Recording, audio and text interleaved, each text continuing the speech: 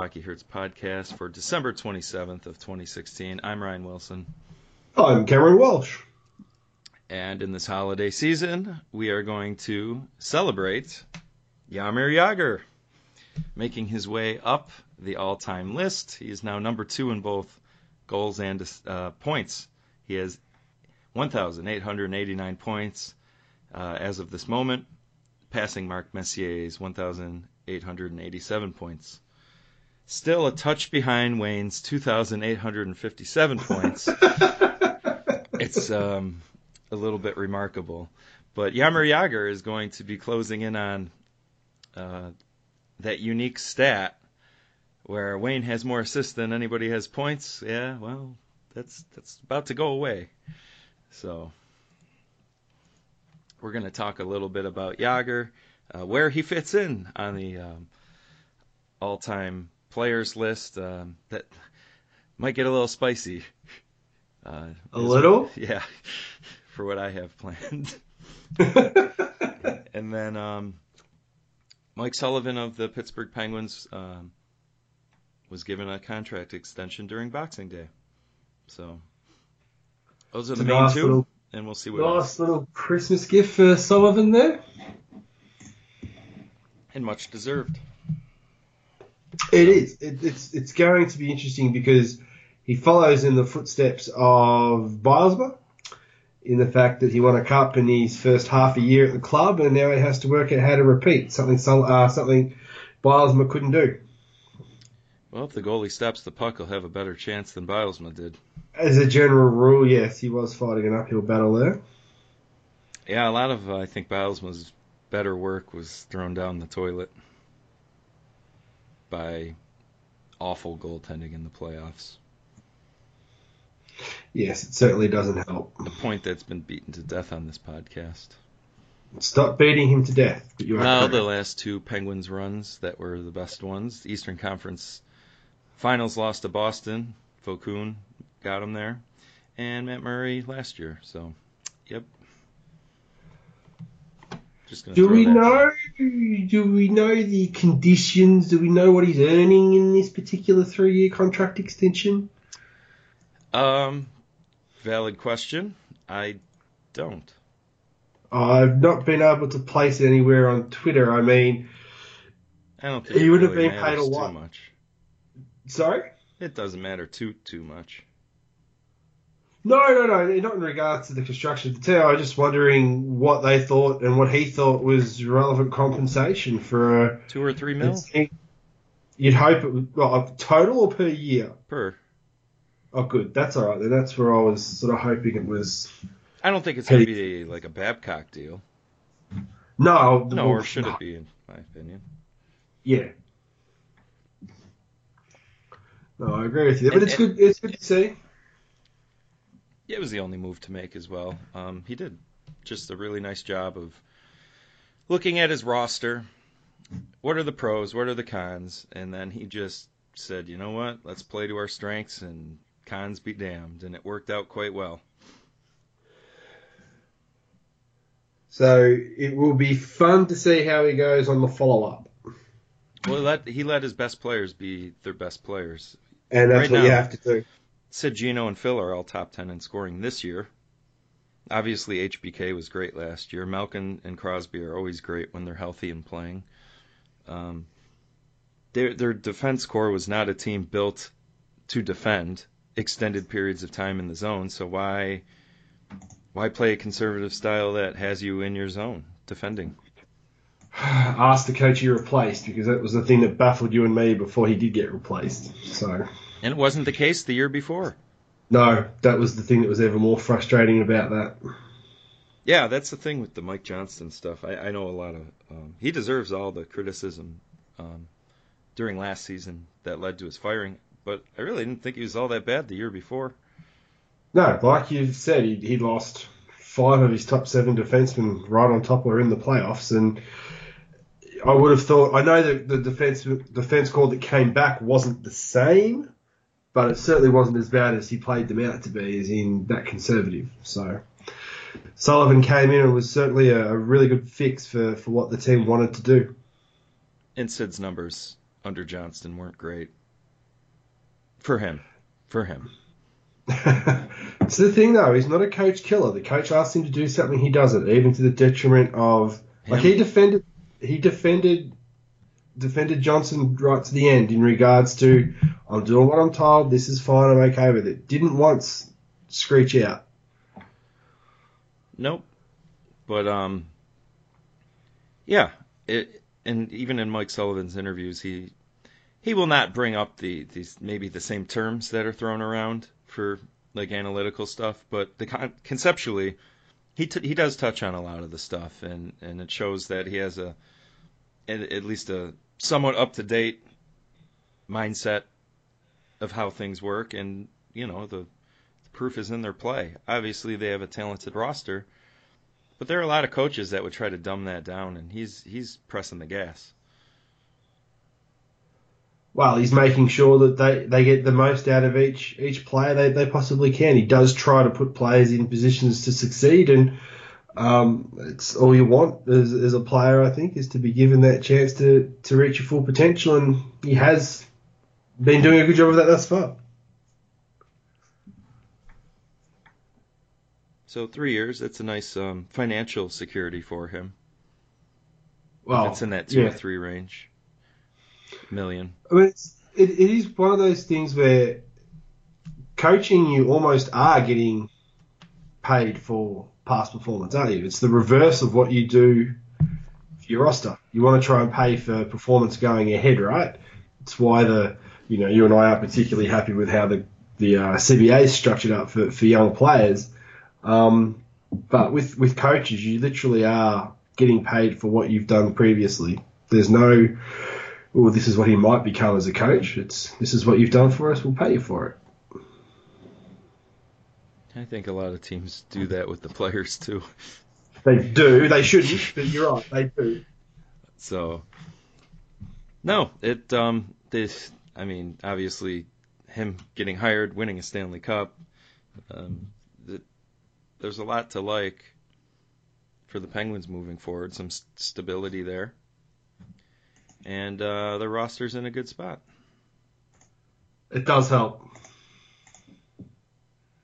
So while they may not win this year, they'll always be a playoff contender pushing for it. And as a fan if you're a fan of that team, it's really all you can ask for. Well, you're right. I mean, the thing that's great about this is they've got a team that's winning at the moment, but they're fun to watch as well. And the entertainment value with this team is right up there, win or lose. Like even when they get scorched, it's usually high event hockey, so there's stuff to watch as the game goes along. So it's so much better. This month's been great. They either give up 7 or score 7. And as a fan who wants to see the team win, thankfully more often they're scoring them rather than giving them up. Yeah, they got clobbered by Columbus. Yeah, it's really funny. With Columbus, you hear a lot of the Columbus fans, not real happy with the lack of respect they're getting. But until they actually, do it for the whole year, they're probably not going to get that so-called respect that they think they deserve. Well, I think, as we discussed last time, there are some things to like. Possession's pretty good, but 940 save percentage at even strength is going to win you a lot of games, even if you aren't very good. Yeah, that certainly helps. You certainly are right there. But you're right. I mean, this is a great stretch, but, how many great stretches have the Capitals had? I'm sure they could care less about those. That's true. It's going to be that whole division in itself is it's a minefield, really. Yeah, Pittsburgh has lost 1 regulation game in December, and they lost first place because Columbus has won 11 in a row, and there are other teams right there. So it's ridiculous, isn't it? Hey, better be in the top 3 in the Atlantic is all I'll say about that. Because they're not gonna at this rate they're not getting a second or wild card team at all. No, that's... And I hate this. Fuck this playoff setup. It's so stupid. You know what's going to suck? If you do win the division in the Metropolitan, you're going to end up playing another Metropolitan team that's probably going to get close to scoring 100 points, right? Where's the reward in There doing is that? no reward. And you know what? You have a damn TV special and you let the top seed choose their opponent. I think we've discussed this maybe, hey? Oh, that would be... I mean, really, that should be the reward. Hey, you won it. You won the conference. Who do you want to play? Then that team gets all offended. They were picked, and then there's a rivalry, and it'd be great. Yeah, I love the concept. And they could make a TV thing out of it. Put James Duthie up there, and off we go. That's just ridiculous. It's for me. It just seems like such a simple idea. There's nothing complicated about that as a thought process, and yeah, because it's not totally random, but like, I mean, some of the playoff matchups are just really. I did all that all year to get this, and then I look over and this shit team's playing another shit team, and then injuries come into play. Like, what if the team? There's teams that lose a star player at the end of the year. Shouldn't the top seed be like, yeah, I think we want them? Yeah, that should be the reward. Yep. No, I totally agree. You're certainly not going to find me agreeing with that. It just frustrates me, I suppose, that, and you can make the argument this used to be what happened to the Central. You know, you'd get 5 and 3 there, and you'd end up having to play somebody else, and you'd talk to the St. Louis Blues. So, you know, there's a bit of work involved with the NHL looking forward, but I'm not holding my breath on that. I wouldn't even do divisions anymore. I mean, does anybody really care? Oh, I'm the division champ. Well, who gives a shit? You're out in the second round. What the fuck all does it matter? Well, I want to have something to hang up. Depending on the team, yes. I'm just saying. No, but screw divisions. Just have conference, top 8. Top seed chooses. And then second, and then third. Then 4 and 5 play. Yep, I'm down. Or 4 plays whoever's left over. Is what I meant. Well, I don't get to choose. Nope. So, well, that was a unplanned tangent. Sorry. All right. Should we bring the Cajun in? Yep, go on. All right. So, Jágr. He's pretty great. Doing all these point things and whatnot. Where does he fall on the all-time player list? I've always said he was the best European player of all time. And mind you, Nick Lidstrom is right there with him. But where is he in the overall pantheon? All right. For me personally, I think he sits behind Mario. I honestly think it goes Mario, Jágr, Wayne. And that's a bias because of the type of hockey I like to see. I like to see people create and do stuff that others can't. And both those 3 players were like that. It's just the 2 that I put in front of Wayne could do more things he couldn't do than others. Okay. So, I don't know how many eye rolls we have in the audience, but probably a lot. Prepare for some more, because I agree with him.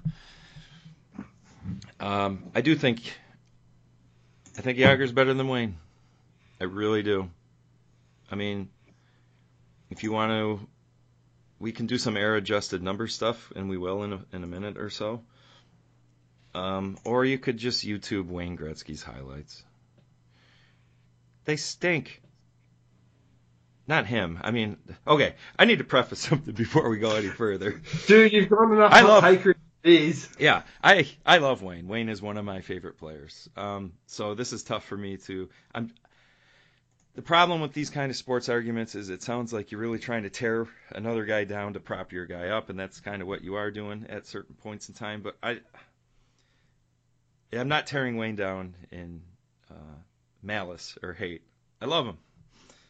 But I do believe, just watching the plays that they've both made throughout the course of their careers, I think Jágr is bigger. I thought he was faster. I think he has better hands, a better shot, protects the puck better. And quite frankly, I think Jágr's numbers, based on the eras he played in and how much he has, is close enough to Wayne's raw total to where you can be like, yeah. And, when I was thinking about this kind of stuff, I typed in Wayne Gretzky's name to YouTube, and it's just such an underwhelming cachet of highlights. Many of them are empty netters. Whoa, hang on. Hang on. What do you mean they're empty netters? Like a lot of his big highlights, the 50 goals in 39 games and all that. Well, trust me, that's never being broken. They're into literally empty nets, but all of his goals, in my opinion, were kind of in empty nets because goaltending was fucking terrible. They're fucking bad. Like, bad. And I've tweeted out, and I fully believe it, I think any of the high school goalies in my area, the average ones are better than the NHL goalies from that era. But it should be that way. It's exactly what should happen. There should be improvement. And if you look at but they're so remedial in the 80s. And you combine that with the open style of play, it's like, come on. I can't hold those numbers equal to, what did Jágr have, 60 points last year at age 44? On the goalies of now? I mean, even strength save percentage this year is .925. What was it in the 80s? 8 something? Yeah, that's a good, and I have to admit that is one of the things that's shifted, is the ability to be able to actually score goals has gotten so much harder because, basically like you said, the goaltending has gotten better. Some of those slap shot goals, it's so cringy. Like Darren Pang was an NHL goalie. Right? Yeah, so was Daryl Ray, wasn't he? That's my biggest hang-up with all of it, is just the Messier shot, that his off-wing snap shot. I mean, that's not even a thing anymore. You can't really do it unless you're like Ovi or Laine. Think of the shots it takes to beat these guys now. So that was my biggest takeaway when I went back and tried looking at the highlights. And don't get me wrong, Mario's early highlights have some bad goaltending too. But Mario played through what I consider three different eras. The obvious 80s with Wayne, and then made his way through the clutch and grab, which caused him to retire, and then the worst clutch and grab when he came back and said, yeah, I'll get 70-something points in 40 games after 3 years off. And then I'll win an Olympic gold medal. But it's so... Jágr was pretty dominant throughout his career, even with the changes, adaptions in technology and that kind of stuff. And I just don't... Wayne would be an all-time great, I do believe.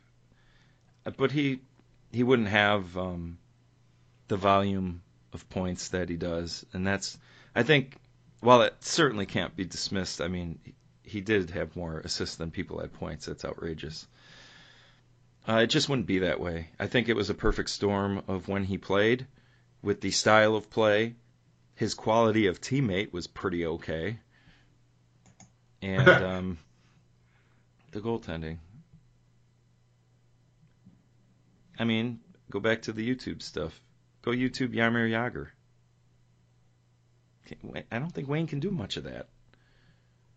No, and I suppose it's another one of those things where it comes down to what do you want your best player to do for your sport, and I want my best player to generate highlights that bring you out of your seat and make you go, my goodness, no one else could do that. And it's one of those things with Crosby. It's, I think, hard to market him as the best player in the world because a lot of the stuff that makes him the best player in the world are the littler things, are the things that you can't get there and throw on a highlight reel and it'll get people out of your seat. Whereas Jagar's highlights that made him the dominant player he was through clutch and grab got people out of their seats. And it's the same with Lemieux. He could get people out of their seats. There wasn't a lot of... I didn't feel like, to me, when you go through the highlights of Gretzky, where was the dangle and the glitz and the glamour with what he did? It wasn't there because he thought the game so much faster than everybody else that he played with at the time. And it was wide open. There was so much room for error. Yeah, and he didn't have to do any of that stuff. You know, he just outthought everyone, was in the right spot at the right time, knew where the person was going to be. Which I think deserves... His ability to make one-on-one situations two-on-ones is why he is so highly regarded. And it's one of the reasons why I love him as a player so much is that cerebral ability. And that... I just want to speak for me. I don't want to... It sounds like I'm downplaying that a little bit, but I do truly respect it. I think it's amazing. I have talked to some of the former NHL players that played against him and Mario, and the one thing that was said is that Wayne never found himself in a one-on-one situation. So that's kind of his mark on why he's great and why you don't see it in those highlights. But at the same time, he could do that because I think the era was loosey-goosey. In defensive systems and whatnot. I think he could still create more two-on-ones than most now, but I mean, the structure that's in place these days, you better have some individual ability to separate. Otherwise, you're just another guy out there. It's one of those things where you need to... The NHL obviously has to get there and try and digitise as much of the stuff they've got on TV in regards to numbers. So you can try and make some era-adjusted comparables a little bit easier than what people are currently trying to do now in regards to what somebody was amongst his peers at the time that he played in particular generations of hockey. Because, like you said, you think Mario played through 3. Gretzky did play through... Well, I guess technically Mario only played like 25 games of the Cap era. True, but you have a look at... You could get there and you can break down everybody's career into like 3 seasons and see what they're like in those 3 seasons or whatever. And at the moment, it's really hard to do that. Somebody has to totally go ridiculously out of their way to... Well, I have era adjusted in front of me for careers right now. And Wayne's is 24.75 for points. His actual is 28.57. Jagr adjusted is 2,077. So he's 400 short of Wayne for all-time points if you do era adjusted. Yeah. And here's another point I'm going to make. Here we go. Jagr has missed time to 2 lockouts and self-inflicted a 3-year absence for the KHL. So how many NHL points is that? That I have not gone into. I don't know what the projections would be for his points, era adjusted and otherwise. I think it would be interesting if someone smarter than myself figured out just how many points did the lockout, because the one lockout was a big chunk of the 90 495 season, and that was Yager's prime. You could be talking about 120 real points. I don't know how the air adjustment would be. And, the lockout, he came back after the lockout and had 120-something points. I think it's still the most that's been scored since they came back from the lockout of I think so. 05-06. Yeah. So can we add another 100 there? Right? I mean, if he's got 126 the year after, can I give him 90 maybe, conservatively? And then the KHL time off. So that 400 is probably shrunken down quite a bit. He's probably within striking range of being era-adjusted all-time point leader. Not saying he's quite there, but we don't know if he's going to play till he's 60. But, yeah, if nothing else, even if you disagree with our assertion that Yager is better than Wayne, it's more of a celebrating just Yager's career, more or less, just by throwing these kind of numbers out there. What I do find interesting in amongst sort of all of this, because it's coming up, it's a 100-year anniversary of the league, all that sort of stuff. How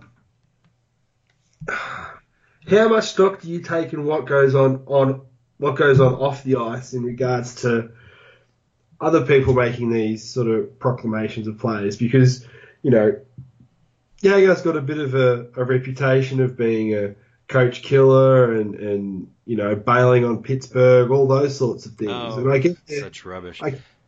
If you want to get into that, what is the true reason Wayne left Edmonton? I've actually never bothered to look into that. Well, somebody had a movie career. Oh, yeah, that's right. So he just left. Yeah, good call. I hadn't thought of that. Well, I'm just going to throw that out blindly, like people say Yager left Pittsburgh because he's a greedy piece of shit, and I don't believe that's the case either. So there's a wash. Because Yager left Pittsburgh because they literally couldn't pay him, and he signed a contract that said, "We both agree to pay me this." Yep. No, I totally understand why he did what he did, because it's one of those things where there seems to be a lot of revisionist writing on Yager over the last couple of years from a lot of people that, really went to town on him when he was younger. Not just for, what happened in Pittsburgh, but for his perceived lack of output at Washington. His failure to get the Rangers to the Stanley Cup when he was there. So it seems as though, looking back in hindsight, that these people have either just decided to get on the bandwagon of love for a man that's playing ridiculously well still at 5-on-5, which was not North American. Oh, see, I would really like to hope that wouldn't be the case, but I don't think it's so much now. I think we're better at it now, but come on. Yeah. Earlier, 25 years ago, when he first started playing in the NHL and still is. Yeah. But Wayne's the golden Canadian boy. And that's a tough nut to crack. Oh, it's almost impossible. Yeah, we're really doing a fruitless endeavor here today. Isn't that every day? Yeah. So I found era-adjusted goals. And Yager has 838 to Wayne's 758.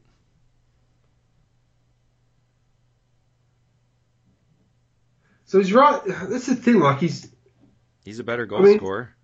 Yeah. Is just out of curiosity, going through this conversation, is Ovechkin going to be able to? Yes. How many of Wayne's? Who has the most goals in the league? I can never remember. All time? Yeah. Wayne. How many? It's sorry. There. I can get it quick. I should have this memorized, but I don't. 894. Right. So Ovi's a chance to nail that. Like raw totals? Yeah, I'm talking raw totals. Oh boy, I don't know, man. That's gonna be tough. He's at 645 for adjusted right now. He actually has 540. I'm asking too much then, really, aren't I? I mean, you're talking another 350 goals. Yeah, that's another 10 seasons of 30 goals. It's just not going to happen in the hockey world this day and age. I think his shot's so good to where he can make a good run of it. But he's got to pump in a few more 60-goal years to kind of double up on that 30-goal pace you just discussed. Yeah. And to no fault of his, I don't know how possible it is. But he is at 645 for adjusted, which has him 11th all-time already. He'll be right up there in the top 2 or 3, I reckon, by the time he's done in scoring. He may be the best of all time. By the way, Gordie Howe, 925 is the best of all time, according to these adjusted goals. But, again, the fucking goaltending. I mean, to be honest, theoretically, I would hope that when the game moves on 25 years... It counts as WHA for that, though, I believe. Yeah. So I don't have a raw NHL total for Gordie. Oh, okay. Yeah. But, I mean, if we can move on in 25 years and be having this conversation again and hopefully be still saying goaltending back then was pathetic, then that'd be great because it means everything's moved forward. Yeah, I mean, I don't know how much better goaltending can really get. I think we're at the plateau. It would be nice if stylistically, I don't know what else there is to add. They've really done a great job of probability, angles, technique, athleticism and training and size. So if you get there and look at it and think about it in that aspect, even if every team in the NHL took the attitude of scoring to win, which is what you and I would like to see teams do, and the game broke open to be 1980s style hockey, you're not going to get goal scoring like you had because the position is played so much better that you'll have great hockey games, but you're not going to have those 7-8 games as often as you did back then. No, you're right, and it's why. Well, I don't think the era-adjusted stuff is perfect. I think it helps paint a little bit of a more accurate picture of the eras involved. And we haven't talked much about Mario, who we put number 1, both of us. The reason I haven't brought up much of his era-adjusted stuff is because his sample's just not 25 years long, and you would use rate stats to pump Mario up as opposed to these raw totals. Well, the other problem he has is he never got to when he was at the peak of his powers. He never really got to play through all of that. You know what I mean? Like he pulled the pin himself. He got sick. Lockout. Yeah, the 95 lockout combined with bad back. Florida Panthers. Florida Panther series is when he's like, "Fuck this, I'm out." I don't blame him for that. I've tried to watch that series a couple of times, and it's atrocious hockey. It's atrocious because you got the all-time second most assist guy, Ron Francis, is an afterthought to Lemieux and Jagr, and none of them can do shit because they're being tackled. But it was an expansion team, and the league wanted them in the finals. That's the reality there. Hey, and you say that in this context. Well, they got absolutely cakewalked by Sakic and Co. in Colorado. Imagine that. Imagine getting Sakic, Forsberg, Deadmarsh, bloody... Who else was there? There's a couple of others. Huh? Rob Blake. Yeah, that's the one I was trying to think of. Blake. Get all those guys to play against, that 96 Lemieux team. You just go, that would have been better for the NHL than having freaking Florida. No, that was... I always bounce back and forth into the one I'm more frustrated at. and I always land on the 96 series is the one I'm frustrated at. One, cost me, my favorite player, Mario, ultimately. Two, I don't think Florida was the better team at all. No, I agree. And the other series that I'd bounce back from is the 93 Islanders series, but because I thought that Pittsburgh probably would have beat Montreal and we would have had a Wayne Mario final, which would have been really, really cool. But the Islanders won fair and square, in my opinion. And, that's hockey. You lost. Sorry. I know you had a great regular season, but Islanders got that overtime goal in Game 7, and that's that. Whereas the Panther series was just an artificially dragged down bullshit, just utter nonsense for the sport. I'm not angry. I'm not. It's funny how on that Florida team, were there any superstars on that team? There weren't. And you go, there were like 4 or 5 on Pittsburgh. There were 4 or 5 on Colorado. Why wouldn't you want to have all of those names going up against each other like mano a mano? But independent from that, it shouldn't matter. It should just be rough the game accordingly, and whoever wins, wins. Yeah, but that's not what they did. That whole year was drag them down. There was like some retarded feel for wanting to make sure that everyone worked every inch of ice, and it's like you couldn't score a goal unless you actually lost an eye. It just made no sense. You look at that hockey all the way through after that lockout till you got to the next lockout. It was garbage hockey. And there was Jagr still pumping in 100+. Which is amazing when you think how hard it's been for Sid and for Patrick Kane and those guys to get to 100+. So yeah, that's the stuff. Jagr was winning scoring titles at more points than what our current guys are doing.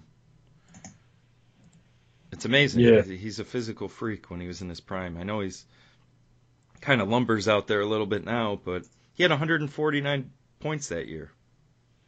62 goals in that tackle him by any stretch imaginable. Think about that. 149 in that climate that we just discussed. Unreal. It's one of those things where, as a Penguins fan, you kind of got to realize how spoiled you've been. Oh, well, I've always tried to stress that. They've literally had the best player in the world for almost 30 years consecutive. I'm sure there's been some mild breaks in that. But for the most part, you go Mario, Jagr, Sid, and they overlap.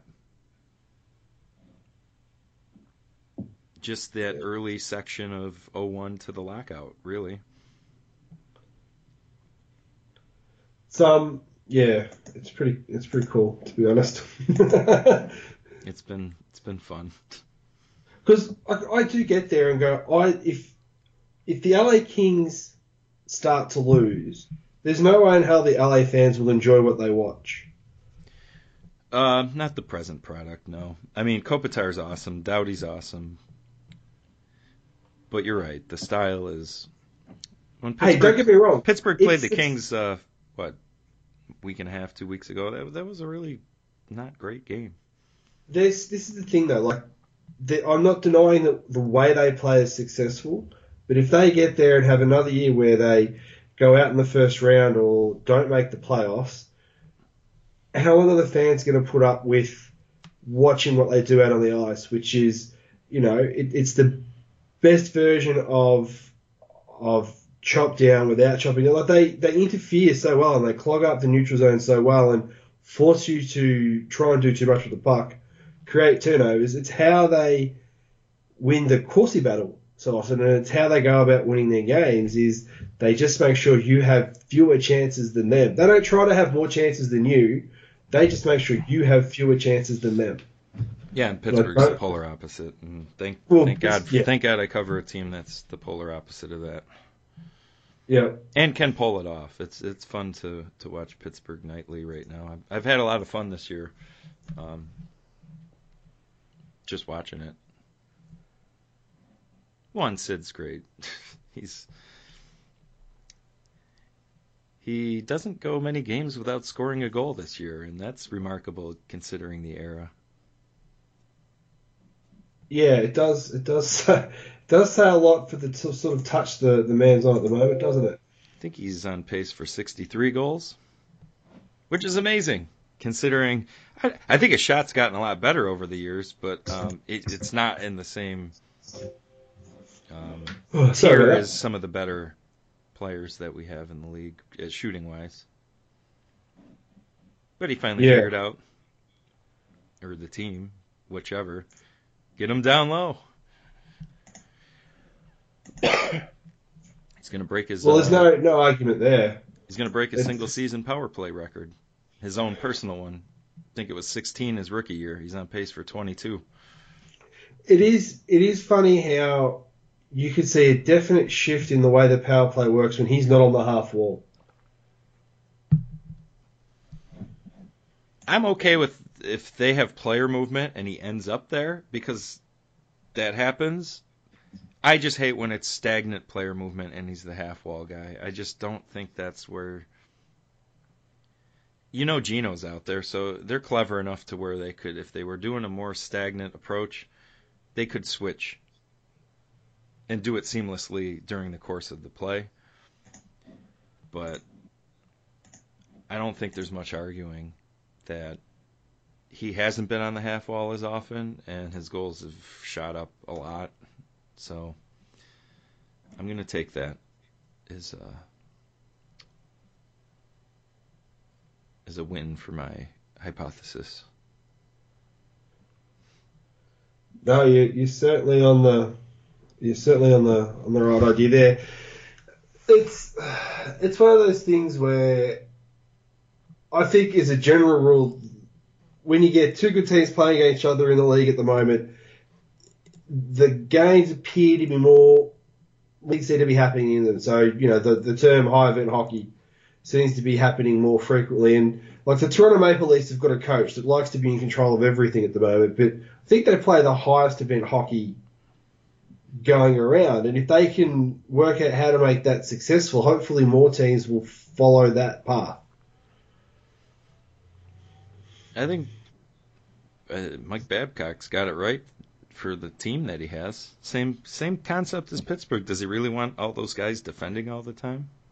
No, I agree. But when they do improve the back end of their roster and the tail end of their forwards, is he going to try and control the play more often? Because he's not going to have Nick Lidstrom and guys like that who can move the puck for him. Oh, you mean the Rafalski-Lidstrom combo that was like 60% possession? Rafalski was the name I couldn't remember. But you know what I'm saying, right? Like, he's not going to have a pairing that can do that. So is he going to allow them to still attempt to do some crazy stuff and just deal with the consequences? Because that's not how he coaches. That's not how he coached Detroit. That's why he left, because he's gone, well, I can't do what I want to do here. I don't know. He seems to be a chameleon. I think he plays to strengths. That's probably why he's one of the better ones. I hope he still does. I hope he keeps playing that way.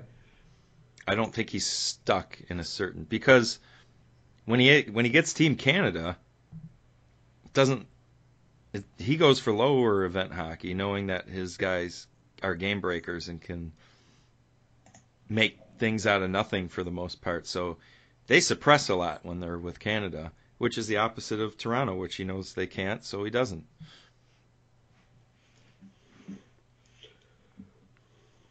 So that's probably why he gets paid the big bucks. Well, as long as they keep going for high event hockey, I'm happy. The more teams that play it, the more fun it'll be. Is Pittsburgh done playing them? Because that would be disappointing. Those games were fun. Pittsburgh aren't done playing that. No, playing each other. They've played I think they're going to play each other 3 times. And I know they've done twice. Have they done a third? I don't think so. Well, I'll then be there's looking one forward left. to that game if that's the case. Yeah, there's one left then.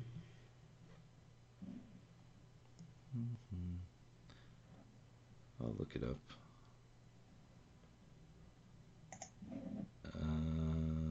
Yes, Saturday, April 8th at Toronto. Hockey Night in Canada.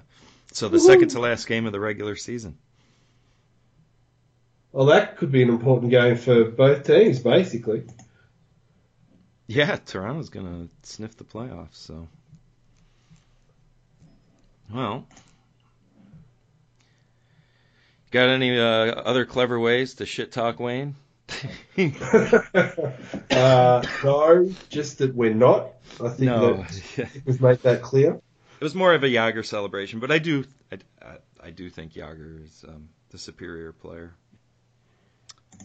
Longevity, and I think just use YouTube. That's all I really have to say about it. It's funny, because the conversation, you said this in the conversation we had about these two players. It's like you have to kill one to make the other look great, and it was similar to the Doughty Carlson argument for. Yeah, that's a good one.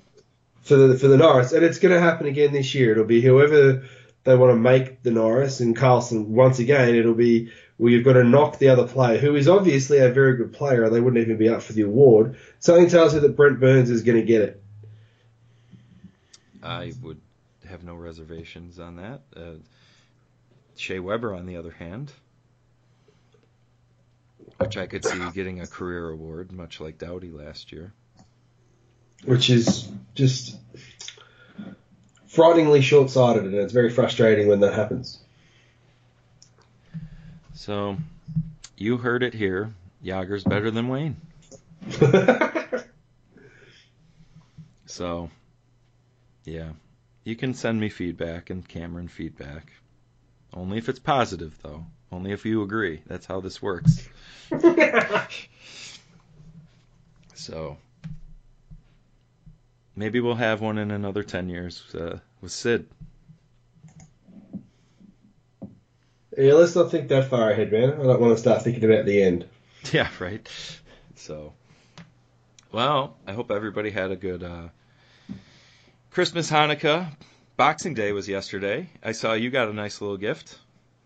I did indeed. I got myself all set up. Now I just need to get myself a stick and a couple of pucks, and I can... This guy's got a tropical hockey net set up in his backyard. I'll post it on Twitter. I'll get it out there. Is your crossbar still upside down? No, I managed to fix that problem. It helps with the bar down shots that you'll get to the point where you'll be going bar down on all your shots. Exactly right. So, yeah. Don't know when the next podcast will be. Probably after the new year, I would suggest. Yeah, so Happy New Year. I'm glad we fit this one in because I'm... Oh, we were stuffed otherwise. Going out of town, so... Oh, God, it was never going to happen. So, that's it. Happy New Year. Thank you for listening. HockeyHurts.com, Patreon.com/HockeyHurts for donations. HockeyBuzz.com for my Penguins writing. And Walshy66, Gunnar Stahl, Hockey_Hurts. Those are all the Twitter handles for your positive Jágr Wayne feedback. And until next time, see ya. Gotcha.